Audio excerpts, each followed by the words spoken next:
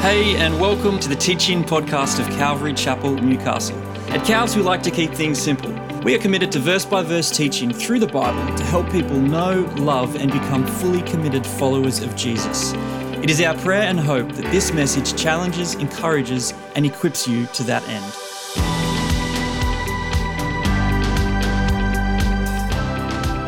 You know, at Calvary Chapel, Newcastle, we are committed to teaching through books of the Bible.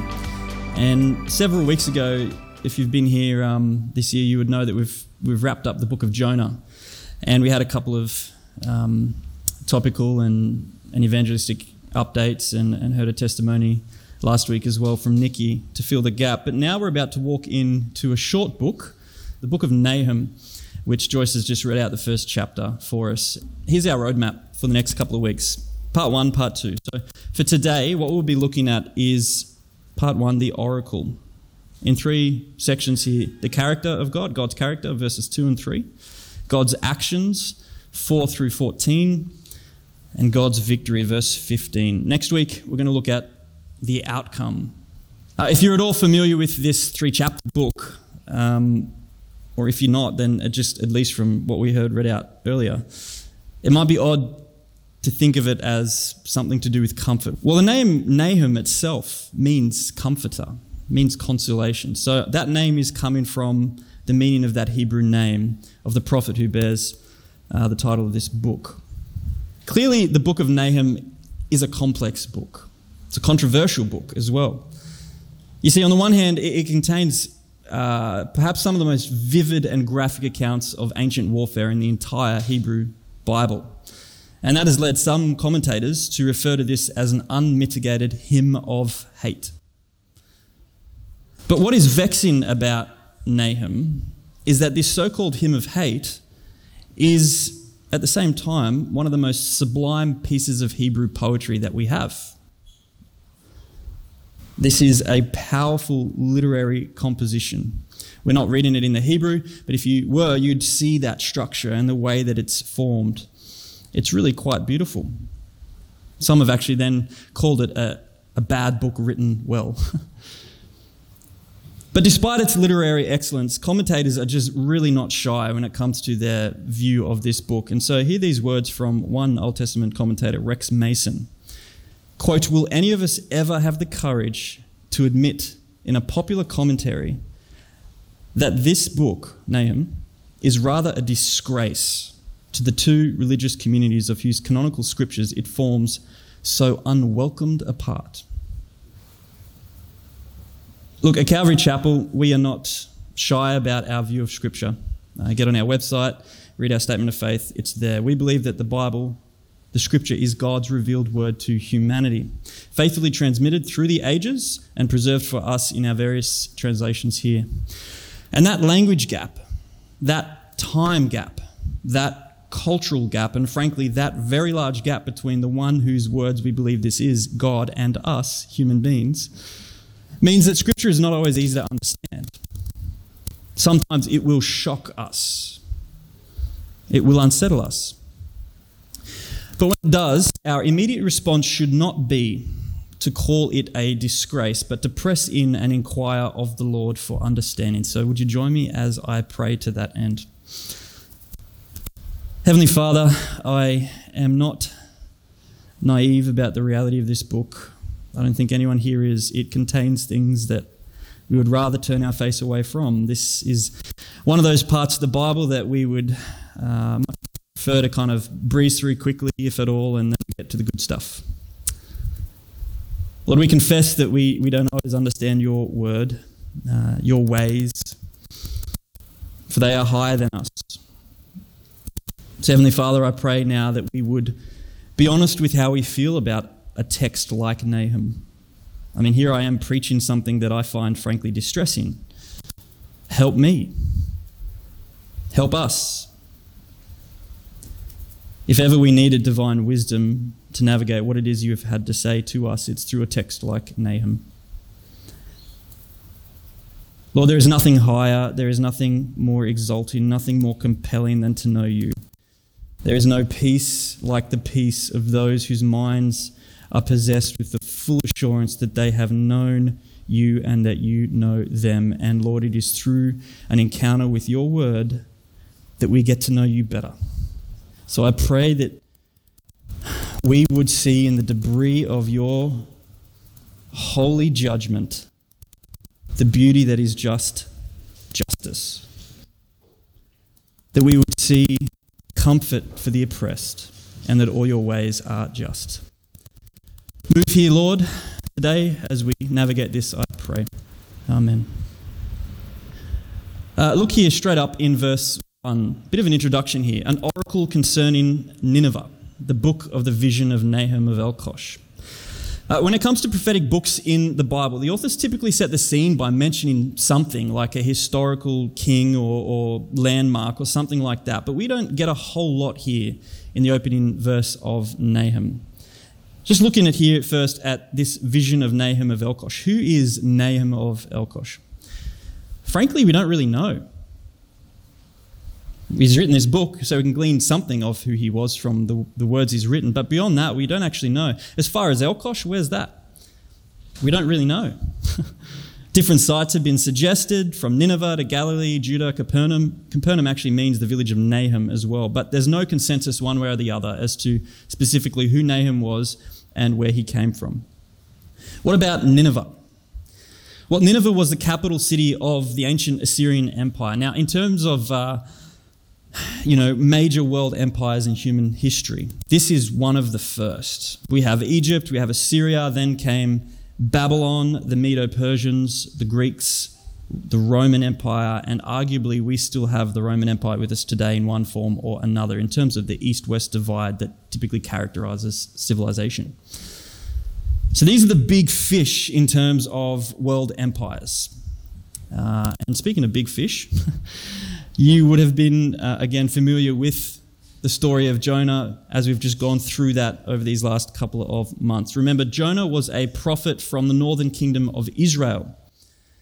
And he came to Nineveh to deliver a message very reluctantly. Well, here is Nahum, a prophet from the southern kingdom of Israel, which was known as Judah. And he delivered a message as well concerning Nineveh. One God, two prophets. One city, two messages.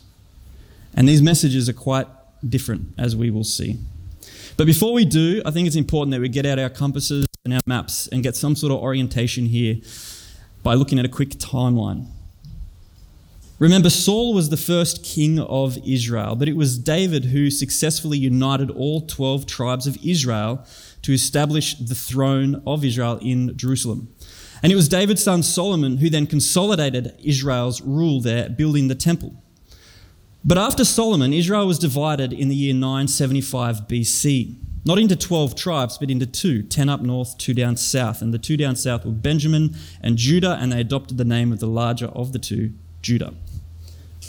Then somewhere around 800 BC came this bloke named Jonah, an Israelite from the northern kingdom, called by God to preach repentance to the Assyrians in the bustling metropolis of Nineveh. And at that stage, the northern kingdom of Israel was still intact, but there were certainly antagonisms between Israel and Assyria, which was vying for power. Arguably, Assyria had the very first organized military in world history, like full conventional kind of warfare military. Well, less than a century after Jonah's mission, the northern kingdom of Israel, Jonah's homeland, was completely obliterated by Assyria in the year 722 BC. The people were butchered, scattered, and enslaved. Now you can start to feel Jonah's reluctance here, knowing the kinds of people that the Assyrians were. This happened a generation after his work. It's easy to be critical of Jonah's reluctance when we read the book, but this side of history, looking back, I've got to say I'm feeling him a lot more. Then 200 years after Jonah's mission to Nineveh, now this capital city of Assyria, wasn't at the time Jonah went, but now it was the capital city of the once mighty, untouchable Assyrian Empire, was ruined by a coalition of Medes and Persians. The history is fascinating. The Assyrians kind of paved the way for this. We won't go into it, maybe next week if we have time. But Nineveh was upended in the year 612 BC. So with all of that, Nahum's oracle, sometimes translated burden for referring to a weighty divine word, being predictive, it comes before the fall of Nineveh, right? We know that the fall of Nineveh took place in 612 BC, but we also know that it came after, that is, the fall of Nineveh came after the fall of Thebes, because that's mentioned here in the book of Nahum. And the fall of Thebes, we know from other books and records, came in the year 663 BC. So somewhere between 663 BC and 612, this roughly 50-year window, is when Nahum's oracle was written, between the fall of Thebes and the fall of Nineveh. And again, it's written by Nahum, who was from the southern kingdom of Judah. So the southern kingdom of Judah at this stage were not yet in exile. Assyria did not take away the southern kingdom of Judah. That was what Nebuchadnezzar did with Daniel in Babylon about 100 years after Nahum. If we're walking through the books here, we'd be seeing that in a couple of weeks. So this is not written to a people in exile, but a people who are threatened with that. Now, you might be wondering, what's happened here, David, between Jonah and Nahum? Right? I mean, Nineveh repented under Jonah's preaching. Jonah chapter 3, the king, the people. Jonah even includes the animals as this kind of hyperbolic way of making the point that Nineveh was wholesale in its repentance. And we wrapped up a number of weeks ago with something of a satisfying end to the story, in that the outcasts were redeemed, the self-righteous were humbled, the credits went up, the curtains went down. Hollywood had its happy finish, right? Or so we thought. Jonah is not the end of the story of Nineveh. And that's why as a church we felt the need to include it here at least for 2 weeks as we walk through the book of Nahum. Approximately one generation after Jonah preached to the people of Nineveh, the Assyrians regressed back to their old ways. And so nearly 200 years later, after the time of Jonah, we read here in Nahum of God delivering another message, not of divine mercy through a lone travelling preacher, but of divine justice through thousands of battle-hardened warriors, the Medes and the Babylonians. Now, does this mean that Nineveh's repentance that we read about in Jonah chapter 3 wasn't genuine? No, I don't think it means that at all. So what does it mean? I think at least two things. Number one, that every generation must hear and heed the good news for themselves. And that's anticipating what we see here in Nahum chapter 1, 15. Behold upon the mountain the feet of him who brings good news, who publishes peace. And number two, that God's mercy is never at the expense of God's justice. And if we're honest, I think it's here on the second point concerning this interrelationship of God's mercy and God's justice that we find ourselves to some degree unsettled by a book like Nahum, at least me. With the force of the language here, and we're just warming up with chapter 1. If you want to go home and read the other 2 chapters, go for it. That's what we're looking at next week. We feel uncomfortable with the boast of bloodthirsty exploits.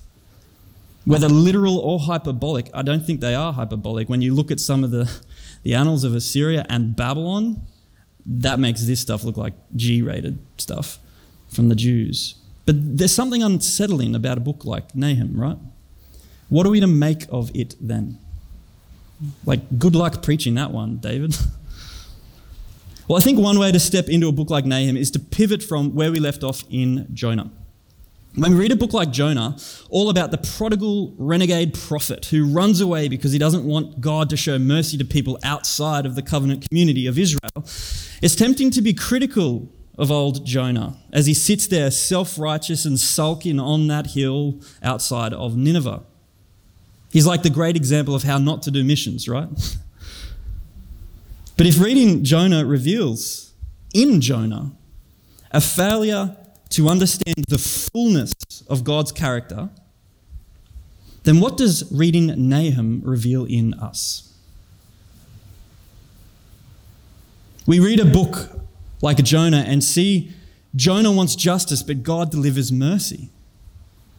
We read a book like Nahum and find that we want mercy, but God delivers justice. Do you see the extent to which we find ourselves unsettled with God's character in the book of Nahum? Reveals to us that we are perhaps more like Jonah than we care to admit. Sitting on that hill, sulking at the character of God. For whether it's a message of mercy like Jonah or a message of judgment like Nahum, that is ultimately the issue for both prophets, the character of God.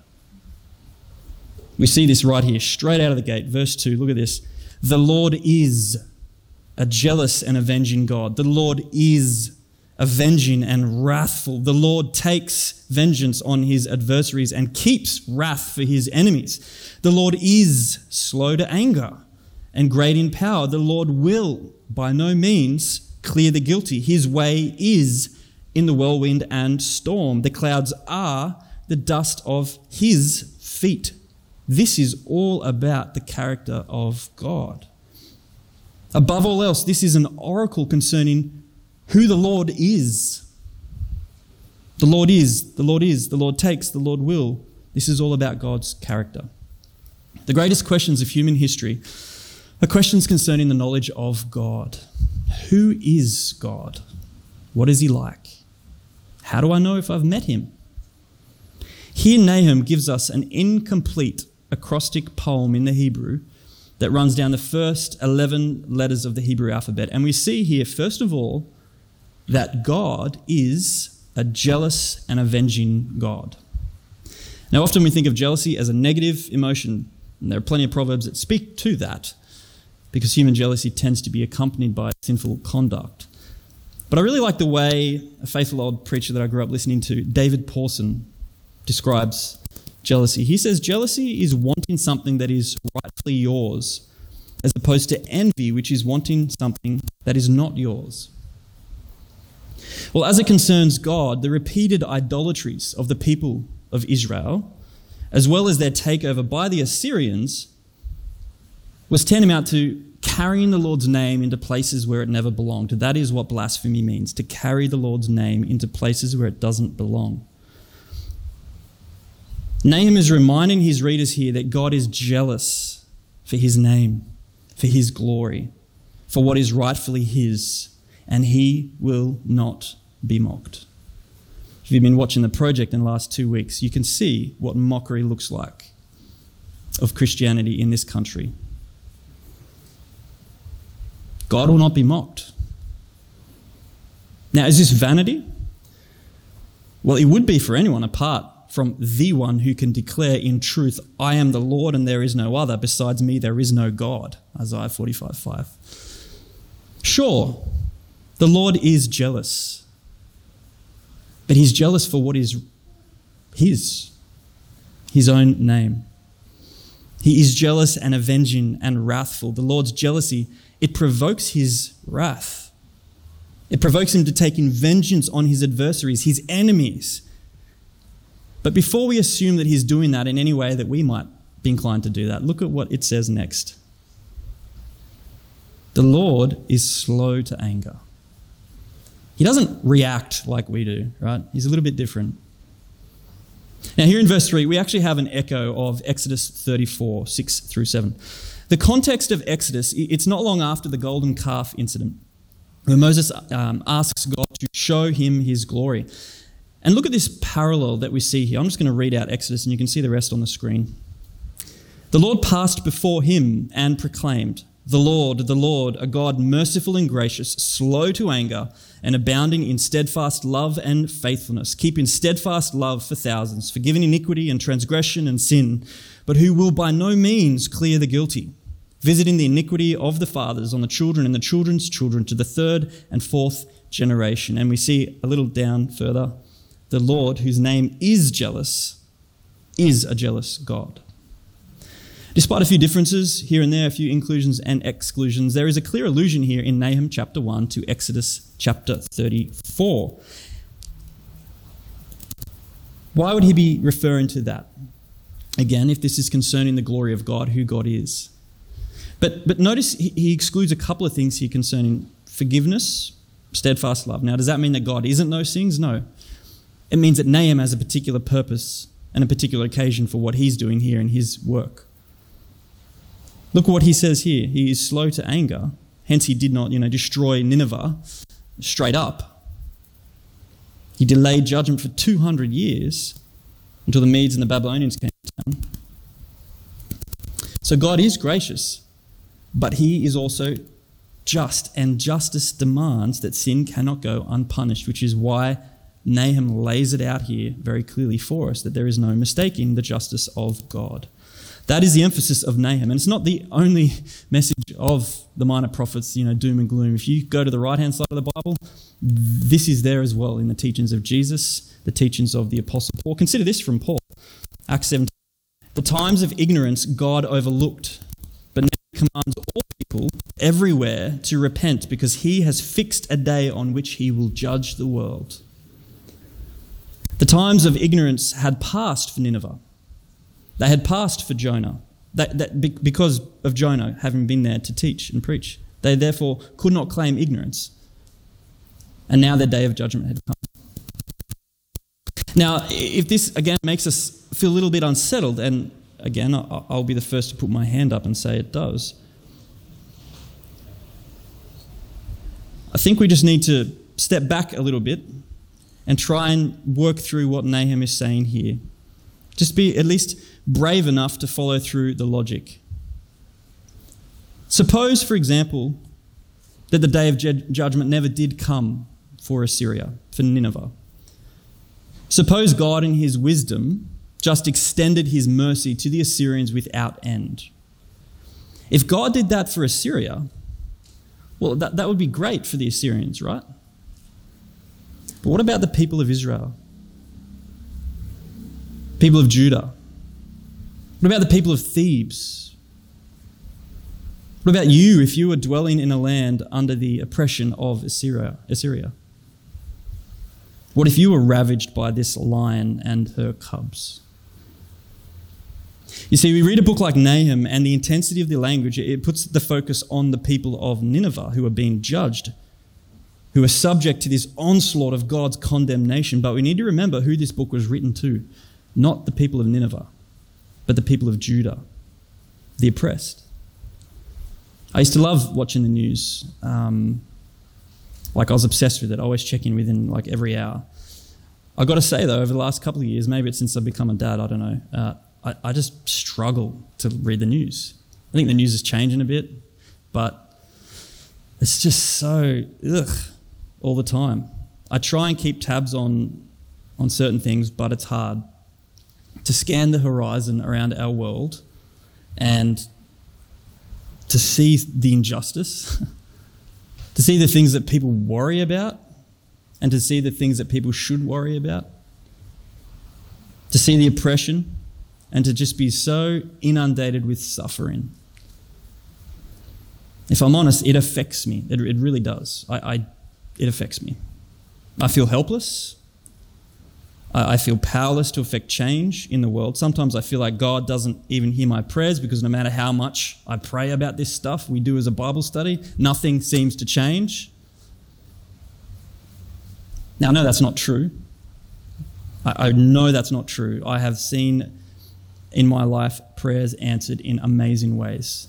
I'm just saying that I feel like this sometimes, a lot of the time, pretty much every single day to some way or another. I have unanswered prayers. I have questions. I have things that make me angry.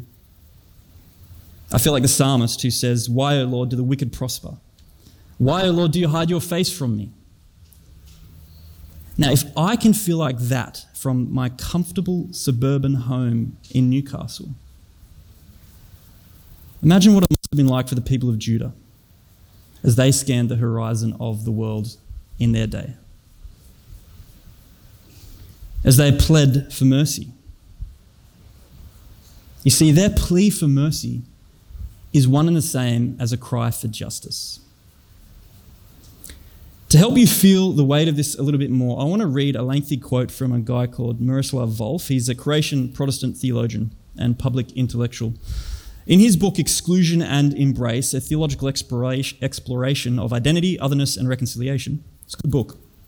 He writes these words: "In a world of violence, it would not be worthy of God not to wield the sword. If God were not angry at injustice and deception and did not make the final end to violence, God would not be worthy of our worship. In a world of violence, we are faced with an inescapable alternative: either God's violence or human violence. Most people who insist on God's non-violence cannot resist using violence themselves or tactically sanctioning its use by others. They deem the talk of God's judgment irreverent, but think nothing of entrusting judgment into human hands, persuaded presumably that this is less dangerous and more humane than to believe in a God who judges. Now listen to what he says next. My thesis that the practice of non-violence requires a belief in divine vengeance will be unpopular with many Christians, especially theologians in the West. To the person who is inclined to dismiss it, I suggest imagining that you are delivering a lecture in a war zone. Imagine you're in Ukraine right now, which is where a paper that underlies this chapter was originally delivered. Among your listeners are people whose cities and villages have first been plundered, then burned and levelled to the ground, whose daughters and sisters have been raped, whose fathers and brothers have had their throats slit. The topic of the lecture is a Christian attitude towards violence. The thesis: we should not retaliate since God is perfect, non-coercive love. Soon you would discover that it takes the quiet of a suburban home for the birth of the thesis that human non-violence corresponds to God's refusal to judge. In a scorched land, soaked in the blood of the innocent, it will invariably die. And as one watches it die, one will do well to reflect about many other pleasant captivities of the liberal mind. Wow, what a statement. The people of Judah who received Nahum's prophecy were living in the midst of extreme violence. It would be inappropriate, and I've read some crazy stuff from this pulpit before, it would be inappropriate for me to read to you some of the annals of Assyria. And here are the people of Judah. Do they have a perfect track record? No, I'm not saying that. But here are the people of Judah, hearing that their God, Yahweh, is on the move with a fist of fury against their enemies. This oracle would have been welcomed news. Do you see, it's not either mercy or justice. It's mercy and justice. These are twin aspects of God's good character. Judgment is not merely a grim or regrettable necessity in the economy of God. It is the keystone of social cohesion. It is the concern for the ultimate welfare of all humanity. It is the passion to do what is right in the face of evil. It is the enforcement of consequences for what is wrong. Justice is the distribution of mercy. Justice is the distribution of mercy. Mercy without justice is not merciful, it's sentimentality. Justice without mercy is not just, it's brutality. What God joins together, let us not separate. And we do it all the time in theology. The mercy of God and the justice of God are not mutually exclusive alternatives because they are both of God. We worship a God who is merciful and just. The Lord is slow to anger. There's the mercy. But the Lord will by no means clear the guilty. There's the justice. And the same power displayed in God's mercy is displayed in God's judgment. Look here, second half of verse 3. His way is in the whirlwind and the storm, and the clouds are the dust of his feet. Think about that imagery. This language, this imagery, whirlwind, storm, this is straight out of Job. And it's imagery that carries over into the New Testament with Jesus being the Lord over the storm. Nahum is emphasizing the greatness of God manifest in his mercy and his justice. His mercy for Judah, his justice or judgment of Assyria. But not only in word is the Lord like this, he is like this in action. Look here, verse 4. He rebukes the sea and makes it dry. He dries up all the rivers.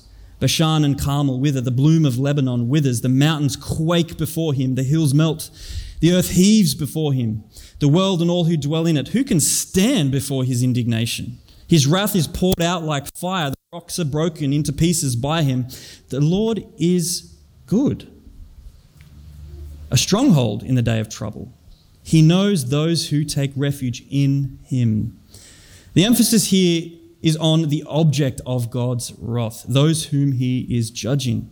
Seas and rivers often occur in parallel throughout Hebrew literature, just as God's action made a way through the Red Sea in the Exodus there. That was a redemption for the people of Israel, but it was simultaneously a judgment for Pharaoh as his chariots were drowned in the waters that came down. One divine action, two expressions of God's divine character in mercy and judgment. Bashan, Carmel, Lebanon, these are some of the most fruitful, prosperous lands in all of Palestine. Palestine being the promised land of the people of Israel. So by referencing them here, Nahum's saying two things. Number one, he's reminding Judah that it is God who brought judgment upon northern Israel. But number two, it is God who is now bringing judgment on the Assyrians. And if you look at the annals in Assyria, you see this period of this time of drought. You can correspond this to the history books, is what I'm saying. There were problems in the land at this time in terms of Assyria's prosperity. And look here, verse 5. The Lord shows up and mountains quake. Hills melt. The earth heaves. If the most prosperous, fruitful lands in all of Palestine and the most secure, most important, most prominent parts of all creation shake before God, then who among us can stand before his indignation? Who among us can endure the heat of his anger? I stub my toe on a rock and I bleed. The rocks are broken to pieces by him. May we know the supremacy of this God. May we know the imponderable power with which he administers justice. Oh, the depth of the riches and the wisdom and knowledge of God. How unsearchable are his judgments. How inscrutable are his ways. For who has known the mind of the Lord? Who has been his counselor? Or who has given a gift to him that he might be repaid? For from him and to him and through him are all things. To him be glory forever. Amen. Romans 11, right-hand side of the Bible. Don't believe this lie that the whole left-hand side of the Bible is filled with the God of wrath and the right is a God of mercy. And yet we see here that the Lord is good, a stronghold in the day of trouble, and he knows those who take refuge in him. No one can stand against the Lord, but we can stand in him. Aslan is a lion. The great lion. Oh, said Susan. I thought it was a man. Is he quite safe? I should feel rather nervous about meeting a lion. Safe? Said Mr. Beaver. Who said anything about safe? Of course he's not safe. But he's good. He is the king. He is the king, I tell you. The Lord is good, a stronghold in the day of trouble, and he knows those who take refuge in him. As I was preparing for today, I listened to a chapel message that was delivered at Reformed Theological Seminary by Dr. Nicholas Reed, and he reminded me of the story of Binti Jua. Some of you may remember this. In 1996, Binti Jua was a then 7-year-old female gorilla. On August the 16th, a 3-year-old boy who was visiting the zoo where Binti was kept, just outside of Chicago, fell 24 feet, that's nearly 7.5 meters, into Binti's enclosure, to the horror of his family and those nearby. The boy was knocked out instantly.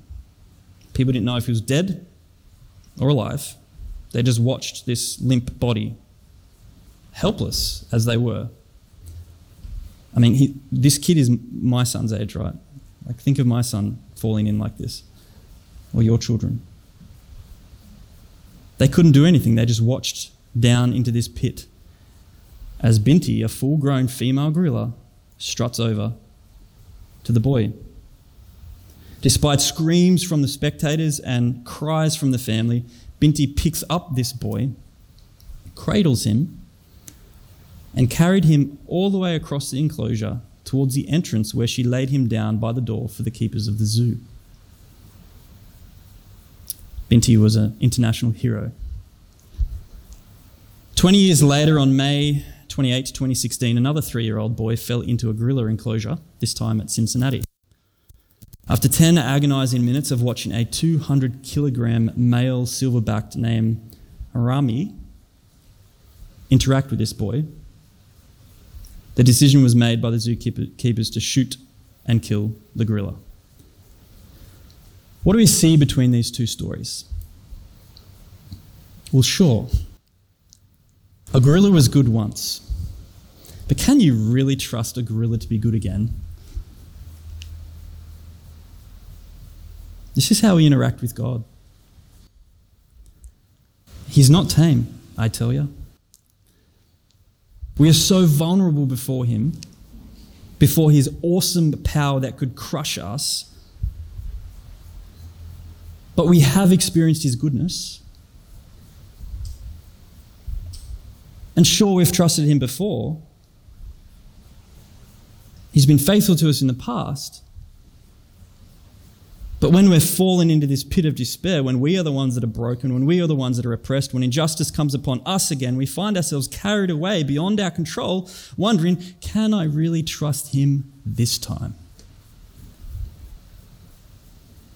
Because here's the thing, God may be untamed, but he's not unknown by us.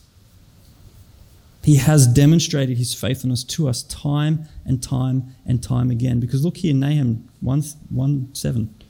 God is good. It's not that God is good to us only once. It's not that God might be good to us sometime in the future. It's that the Lord is goodness. He has always been good. He will always be good, and he'll never cease to be good. God's goodness speaks to his character. You can trust him in the dark of night, on that lonely road, in the paralysis of that heart and mind. You can trust him because he is good. He is untamed.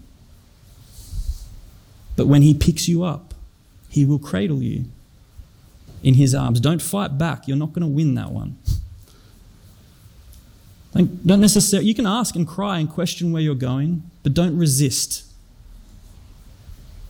Embrace him and trust him. Do you see how Nahum is a message of comfort? Not for Assyria, but for Judah. With all of the force of the Hebrew language here, with all of these unsettling details, this oracle of Nahum, it must have been received by the people of Judah like cool water on cracked lips. In the midst of great suffering, in the midst of watching the wicked prosper, in the midst of tortured doubt and wondering if prayers were even going to be answered or heard, there is comfort for the people of Judah, for the people of Calvary Chapel, Newcastle, in knowing the fullness of the character of God. It doesn't help to know that God is merciful if he isn't just. It doesn't help to know that God is just if he isn't merciful. And it does not help to know that God is both merciful and just if he isn't powerful enough to see these two things through in your life, in his providential administration of the world. Our God is not tame, but he is good. He knows those who take refuge in him. Like a father to a child. Think about your own emotion if that was your child that fell into the cage. God has that in a way that is unadulterated by sin for you. Verses 8 through 11, we see the continuation of God's actions against his adversaries. With an overwhelming flood, he will make a complete end of the adversaries and will pursue his enemies into darkness. What do you plot against the Lord? He will make a complete end. Trouble will not rise up a second time. For they are like entangled thorns, like drunkards as they drink. They are consumed like stubble fully dry. From you came one who plotted evil against the Lord, a worthless counselor.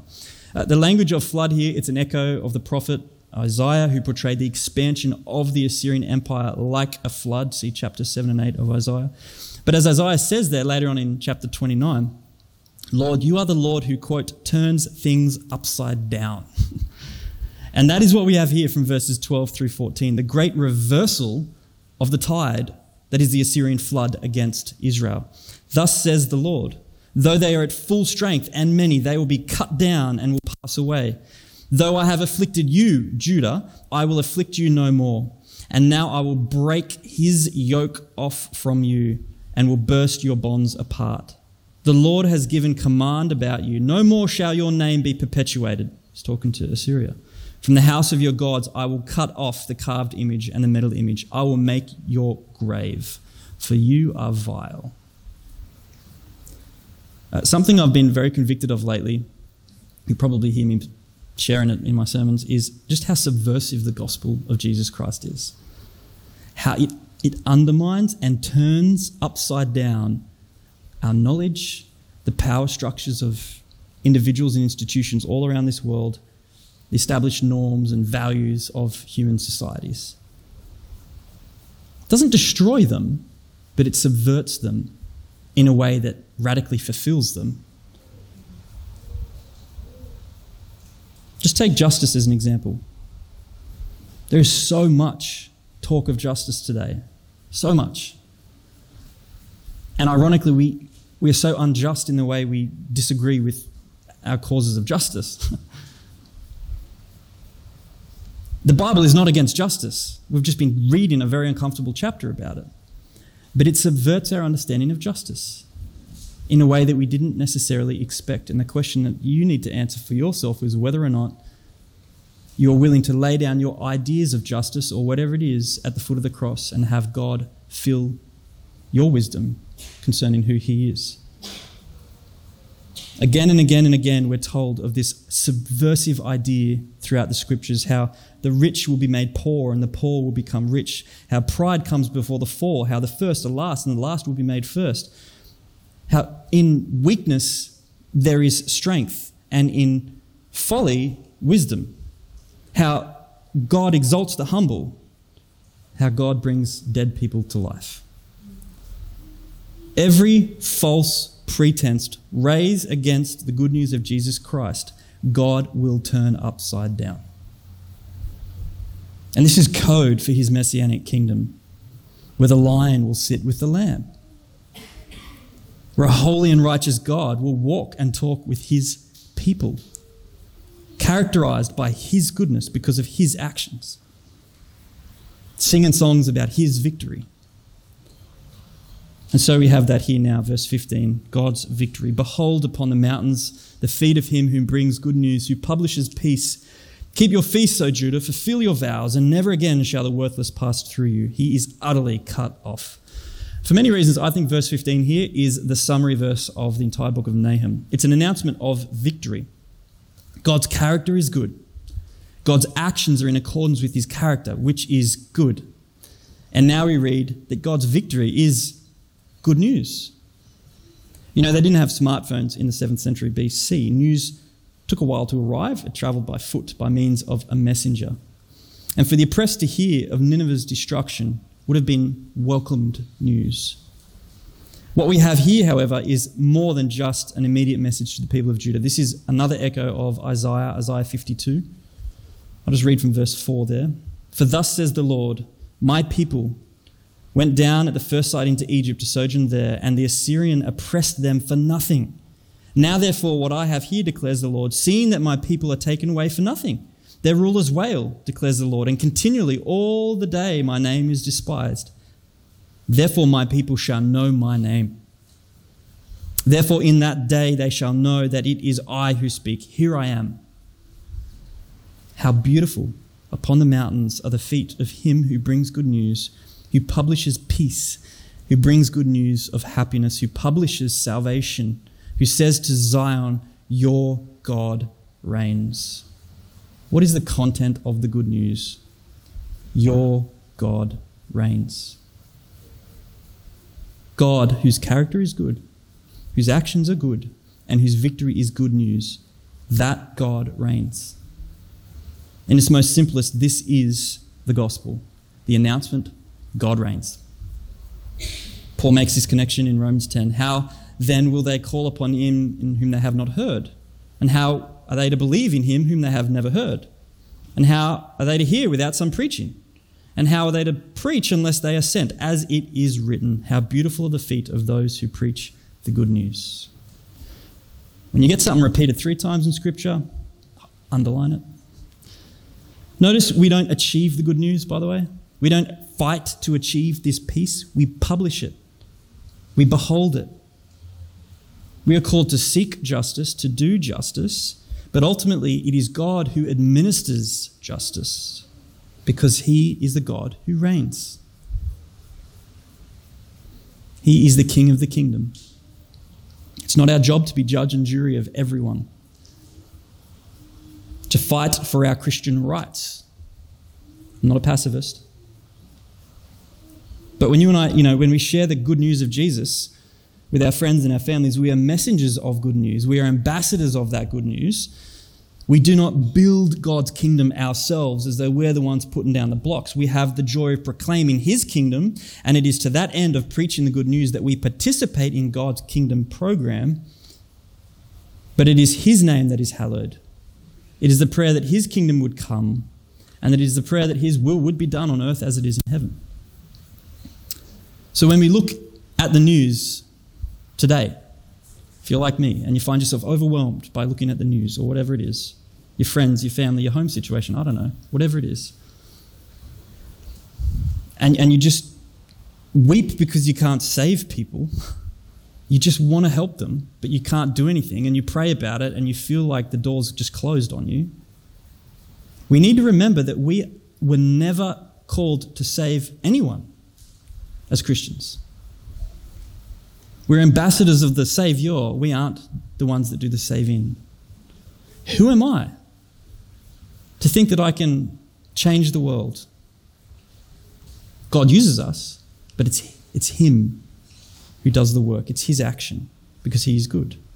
So next time I see the wicked prospering, the oppressor oppressing, I should think, not that God isn't doing anything. I should be reminded that God has fixed a day when he will, not me, he will judge.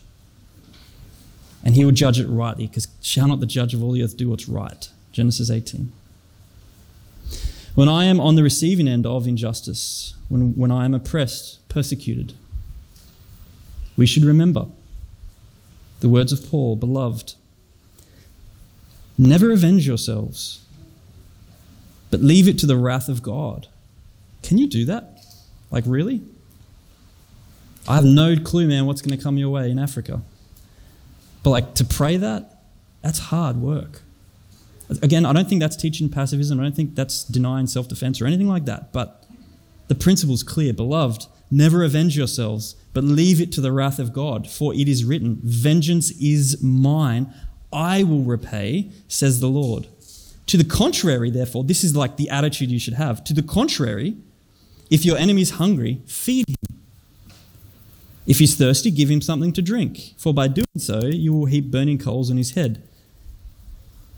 And you can almost summarize it here in one sentence. In all things, my insertion, just remember, don't be overcome by evil, but overcome evil with good.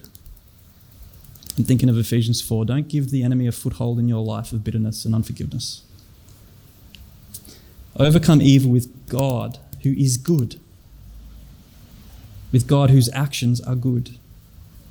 And with God's announcement of victory, which is good, and it is yours in Christ Jesus. You can do this because God's character is good, because his actions are good, because his news is good. This is Nahum.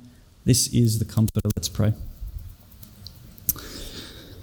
Heavenly Father, I come out of a text like that a little bit tired. I don't know where people are coming at as they hear a message like this, what's going on for them in the immediate future, in their homes, in their workplaces. God, I am finding myself challenged by this because I honestly just don't want to be laying down my own spears when people come at me. It's just not my natural tendency. So I repent. I'm reminded, Lord, from your word today that you are the only one who can be called good, that the administration of your goodness in justice may not be something that in my limited local understanding I would do, but I'm not you. And shame on me for thinking that I am, that I know what's best for me. I pray, Father, that as much as me, anyone else here would just be compelled by your word today to confess when we try to control things ourselves and be willing to let it go. Not into the unknown, not into the abyss, not into ignorance, not into faith without reason, but into faith that is fueled with all of the reason that you have given us in your scriptures as to who you are and what you've done. As I think about the awesomeness of your judgment, in the truly awe-inspiring sense of the term, it makes me just appreciate all the more what it is that you've done on that cross of Calvary. Lord, when Jesus himself took upon himself the wrath and the fury of the Father that should have been on me. Lord, you died in our place. What a price. And yet here I am struggling sometimes to see your justice when really all along that's something that I should have received. Lord, may I just be compelled to love you even more as I read words like this in Nahum. May we all be like that, to want to know the fullness of who you are, even the parts that reflect in a harsh way upon our own shortcomings, especially there, that we may be willing to flee to you and find refuge in you because you are good and you know us. Lord, be with us now as we go out into our weeks ahead, come back for round 2 next week. Just be working on us in our own places and spaces in whatever it is that you've called us to do, and that we may be prayerfully reflecting on a word like this from Nahum about you who are good, whose actions are good and whose news is good, and how that translates into the ways we understand what's going on in our little spheres of life. Lord, that in all things we would look to you and trust you, even when we can't see beyond our own navel. Amen. Thanks for listening to the teaching podcast of Calvary Chapel, Newcastle. If you would like to check out more of our teachings, please visit ccn.org.au/teachings.